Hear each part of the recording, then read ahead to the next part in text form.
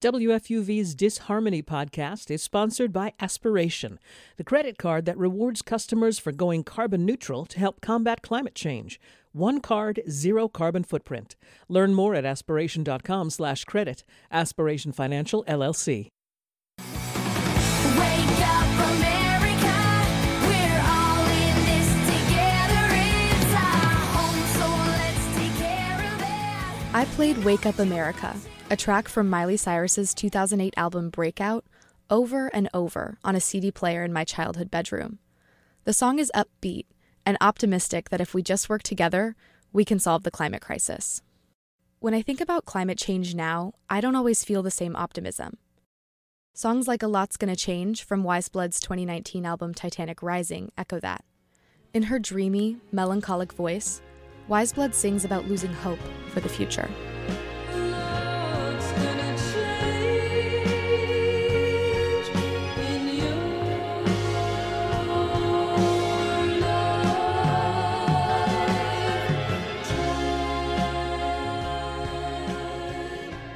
Music about environmental destruction or climate change isn't new.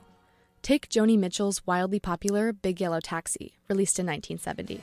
Don't it always seem to go that you don't know what you've got till it's gone? They paved paradise, put up a parking lot.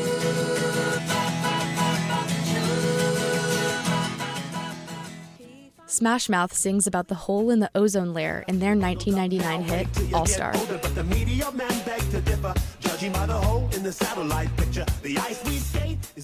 But artists are making more music about climate change now than ever. The New York Times reporter Kendra Pierre-Louis reports that in 2019 alone, 26 songs that made it onto a U.S. Billboard chart have lyrics about climate change. Across genres, musicians are responding to the climate crisis. What does that sound like? What can music really do in the fight against climate change? How is the music industry trying to make itself more sustainable? I'm Courtney Bergseeker with WFUV News, and this is Disharmony, How Music is Responding to Climate Change. In this series, I'll be sitting down with musicians, authors, and organizations to talk about music and climate change. In this episode, we'll hear from a folk singer and an opera composer who address the climate crisis in their work. They use lyrics to express emotions related to climate change, like fear and frustration. Canadian folk singer and songwriter Tamara Lindman, who records as the Weather Station, says as she became more worried about the threat of climate change, it started to come through in her music. Lindman weaves themes of fear, anger, and betrayal into the Weather Station's album, Ignorance. Here's a clip of Atlantic, a song about the weight of knowing Earth and its beauty is threatened by climate change.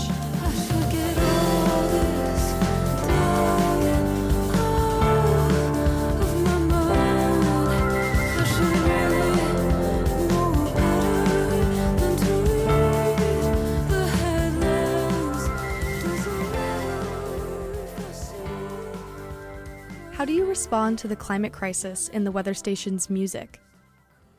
First tried to write a song about climate back on my self-titled record, a song called Complicit.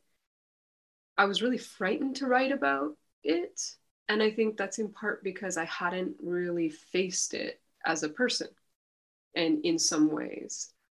But that song came out and it was a bit of a jumble and, it spoke to people. And then in 2018, at the end of 2018, I had an experience that I recognize is actually very common, where I started paying attention to the climate crisis and I started learning about it. And then I just fell off a cliff. I went down the rabbit hole of understanding and anger and grief and anxiety and shame and all of the feelings I felt. And in the middle of this time, I had that extreme feeling of like, I have to just stop everything in my life and just, this is all that matters. As I was going through that, I was writing songs a lot. So it wasn't that I sat down and tried to write about climate change. I actually actively tried not to write about it, but that was what was in me. And so that was what came through in subtle ways in all of the songs I wrote at that time. What kind of feelings about climate change appear in your songs? A lot of what I think I'm expressing on that record is a feeling of betrayal, to be honest. and a feeling of alienation. And I think I consider those feelings to be deeply related to climate. And I just felt the disconnection all around me so profoundly, the disconnection between people and the disconnection between what's happening in the atmosphere and how we talk about it or don't talk about it. And I think I just felt this really deep sense of loneliness and betrayal too. I think there's a lot of betrayal on the record, which is a feeling that I think when you think you're not allowed to feel about climate, because we're kind of taught that it's all our fault and we're bad. and that was the piece that I hadn't really understood I felt until that time. Does making music help you process those feelings? It did for me in some ways, but I think what helped more or as much is like finding myself in this situation where, because there was like one line in the press release that mentioned climate change, suddenly I'm like this spokesperson. And I didn't ask to be, and I didn't expect to be, but I've actually found it very healing to talk about it with so many people and to be approached by so many people with their own feelings. And I found that feeling of aloneness and alienation that I felt in 2018 has changed, and that I know I'm not alone in my feelings. In the song I Tried to Tell You, you sing, "I will not help you not to feel, to tell yourself it was not real, and only fools believe this is what songs are for." What do those lyrics mean, and do they relate to climate change? I mean, I think I feel a pretty deep sense around me in modern Western culture that there's this immense disconnection from meaning and from what matters. Like, it's truly absurd. It's heartbreaking.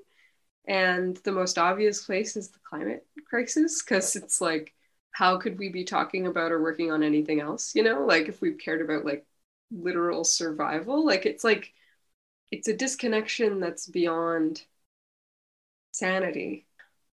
It's just, yeah, sometimes I can feel when I look around me that so many people around me and strangers and friends are so utterly disconnected from the deepest realities of what matters and being human. In many songs like Atlantic, you sing about the beauty of nature. How do you view your personal relationship with Earth? I was lucky to be raised with a strong relationship to the natural world. And when I was a child, it was my friend. And, it was a very healing relationship for me to be in nature. And, I talked to trees, I had this very innocent, beautiful relationship with it. And, it can be difficult in adulthood knowing about the climate crisis to have that innocent connection, because the sort of realities sort of seep in, the anxieties seep in. And there's plenty of times where I've still had that beautiful connection in a natural setting. And then there are times where I feel sadness and fear for what's ahead. And it can be painful actually to be in nature, especially like a more sort of pristine natural place that I'm almost more worried for. I find sometimes I actually really appreciate urban nature, like, just these little, beautiful oak tree on the street, just making do with concrete. In a New York Times article, I read that you were inspired to write the weather station's latest album, Ignorance, after reading a news article about ExxonMobil. Do you remember what that article was about? It's not that simple, but yes, an article that I remember single-handedly breaking open my sort of, I'm not going to pay attention to this, it's too painful to look at the climate crisis, was an article by Bill McKibben in the New Yorker. So I had no idea that, before I was born, Exxon was like researching climate change independently of the government, on their own terms, and proved that it was true and that the science was correct. And then chose, rather than, at one point, they were putting money into renewable energy and they were going to pivot away from fossil fuels. And they're like, we'll be the vanguard of this new energy revolution.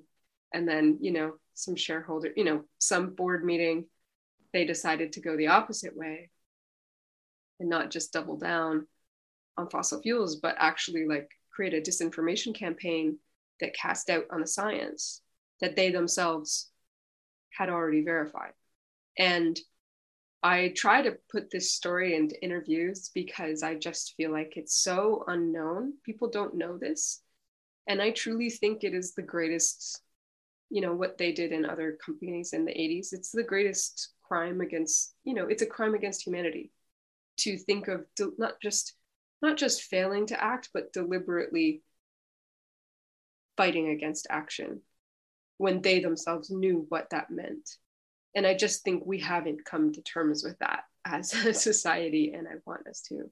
And I think for me personally, as how it relates to my music or me, it just quite simply was that I read that article, and that was the little straw that broke the camel's back of my lifelong belief that I was the cause of climate change and I was a bad person. I wasn't allowed to care about it because I drove in cars, and once I realized that, yes, I can feel guilt and sadness and shame, but these feelings are so small compared to the ocean of wrongdoing that has caused this. And I can actually, in addition to feeling guilt or shame about my own personal emissions, I too can feel a deep sense of anger and indignation at the people who, before I was born, betrayed me, essentially. How do you manage the stress of the climate crisis in your life? I think that for me personally, I pay attention to a lot of the other activists and writers and thinkers in the climate world. On Twitter, I follow climate Twitter, and that helps me feel less alone. And it also helps me feel like there's so many amazing people fighting so hard every day. But I think it also, like, I don't, in the past I could be like blindsided by a headline, but because I kind of pay attention to the situation every day, I'm not like blindsided by things anymore. So I'm like, that's my personal way of dealing with anxiety, is like looking at it all the time. But I think that on a deeper level, the other thing that I've discovered from allowing myself to care is that, anxiety is often psychologically, it's a way of avoiding grief or emotions. And so if I'm having a weird climate anxiety day, which sometimes still happens, when I feel that existential dread and fear about the future, if I can, I try to connect to the deeper value that underpins that and that's underneath that, which is love and care for the world and for people and for myself. And I remember that the reason why this scares me so much is actually because I very deeply love the world. I truly love this place, and I also love people, and so when I can connect to that feeling, the anxiety is less important.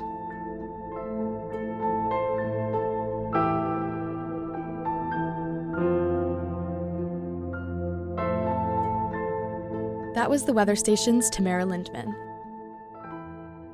Like Lindman, Lina Lapelyte responds to the climate crisis with music. Lapelyte is a Lithuanian musician and composer who co-wrote the award-winning opera Sun and Sea with Rugile Barzdžiukytė and Vaiva Granita. The set for Sun and Sea uses 21 tons of sand to create a beach where the performers act like they're on vacation. At first, the beach seems warm and inviting, but the opera's lyrics tell a different story. A story about consumerism and the looming threat of climate change. Beachgoers sing about unbearable heat, toxic waters, and natural disasters as they lay in the sand. Lapelyte says the opera is about negligence, society's failure to act on climate change. Like an empty body, there's no did you come to be a part of the project? Started together with Vaiva and Rugile. So Vaiva Grainytė and Rugile Barzdžiukaitė, and we are co-authors of the work. I mean, I work with music and I work with singers, and so I compose in a way, but it's not that someone kind of asked me to make a composition for a new opera work. It's more like we wanted to make a work together. Then we sat down and thought about the concept, about everything, and then we knew that it would be a musical work, and that the kind of opera work that would allow for kind of visual arts and narratives and music to meet together in one place. Tell me just a little bit about that, the concept of Sun and Sea. So what we have in Sun and Sea is this is a artificially made beach on like sandy beach with a lot of people on it, dogs, young people, children, and everyone is singing, and audience is invited to look at it from above, to look and to listen to it. So basically we kind of, again, it's following our first work, Have a Good Day, which is an opera for 10 cashiers in the supermarket. And that work is kind of reflecting on consumerism, capitalist society through the picture of the cashier. And when we were working on Sun and Sea, we realized that it's actually looking into like consumerism, but through the lenses of climate change. And the beach gave us this,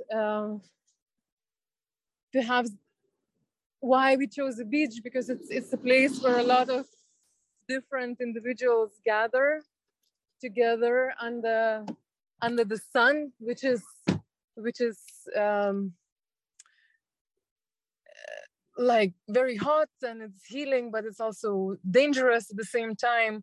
And that's usually like a holiday destination, and perhaps it's also involves a lot of consumerism and flying to one or another location for the sake of your own good. And then at the same time, the work is also reflecting the kind of the tiredness of the human being that is kind of exhausting the earth. So the human becomes like this parallel to the planet Earth, which is also exhausted. Could you go into a little bit more about the music and how it reflects the changing climate and the dangers of climate change? I wouldn't say that the music reflects it directly. It corresponds to this idea that we wanted to have the feeling of this, almost like a apocalyptic feeling, that at the first instance things may feel very beautiful and light, but as you kind of go deeper in, you realize that it's too bright, it's too good to be true, and that's where I think the sort of this bright image flips into the dangers we are surrounded and we got ourselves into. So music, I think it serves as this almost like a cat. It's a catchy music. It's kind of, it draws people in, I think, and it's on purpose very sort of reduced. It's not like an opera where you would have like opera singers show off their voices or something, you know. It's we try to avoid acting. So in one way, the music is also kind of transmitting the feel each personality has on the beach. So the whole sort of work, the whole musical was made out of different solo and choir parts, but and each of them come together in this kind of mosaic principle. So there is it's like a non-linear narrative. The music is made out of these different songs that kind of create characters, perhaps.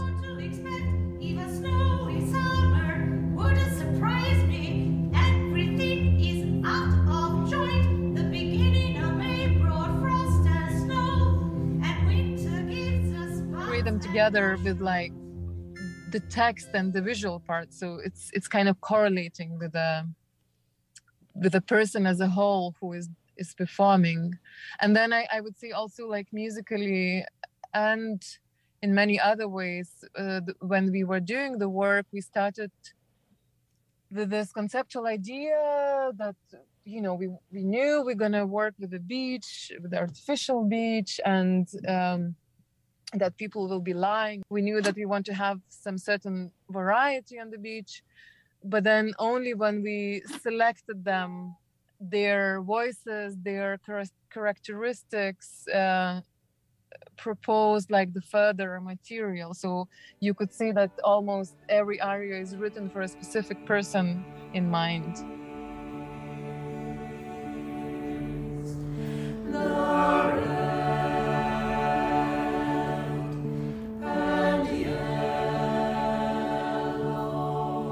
That was Lina Lapelyte, a composer of the opera Sun and Sea. In their music, artists like Tamara Lindman and Lina Lapelyte express sadness, anger, frustration, and fear, all emotions related to the climate crisis. Their lyrics are both personal and directed at society as a whole. In the next episode of Disharmony, we'll hear from members of a music group and an author to learn more about protest music and its relationship with the climate crisis. Thanks for listening. Let us know what you think by tweeting at disharmony_WFUV. Special thanks to Tamara Lindman and Lina Lapelyte for being a part of the podcast, WFUV's George Bodarky for all his help, Rachel Liesendahl for contributing the cover art, and my dad, Joe Berkseeker, for contributing the music. I'm Courtney Berkseeker with WFUV News, and I'll catch you next time on Disharmony, how music is responding to climate change.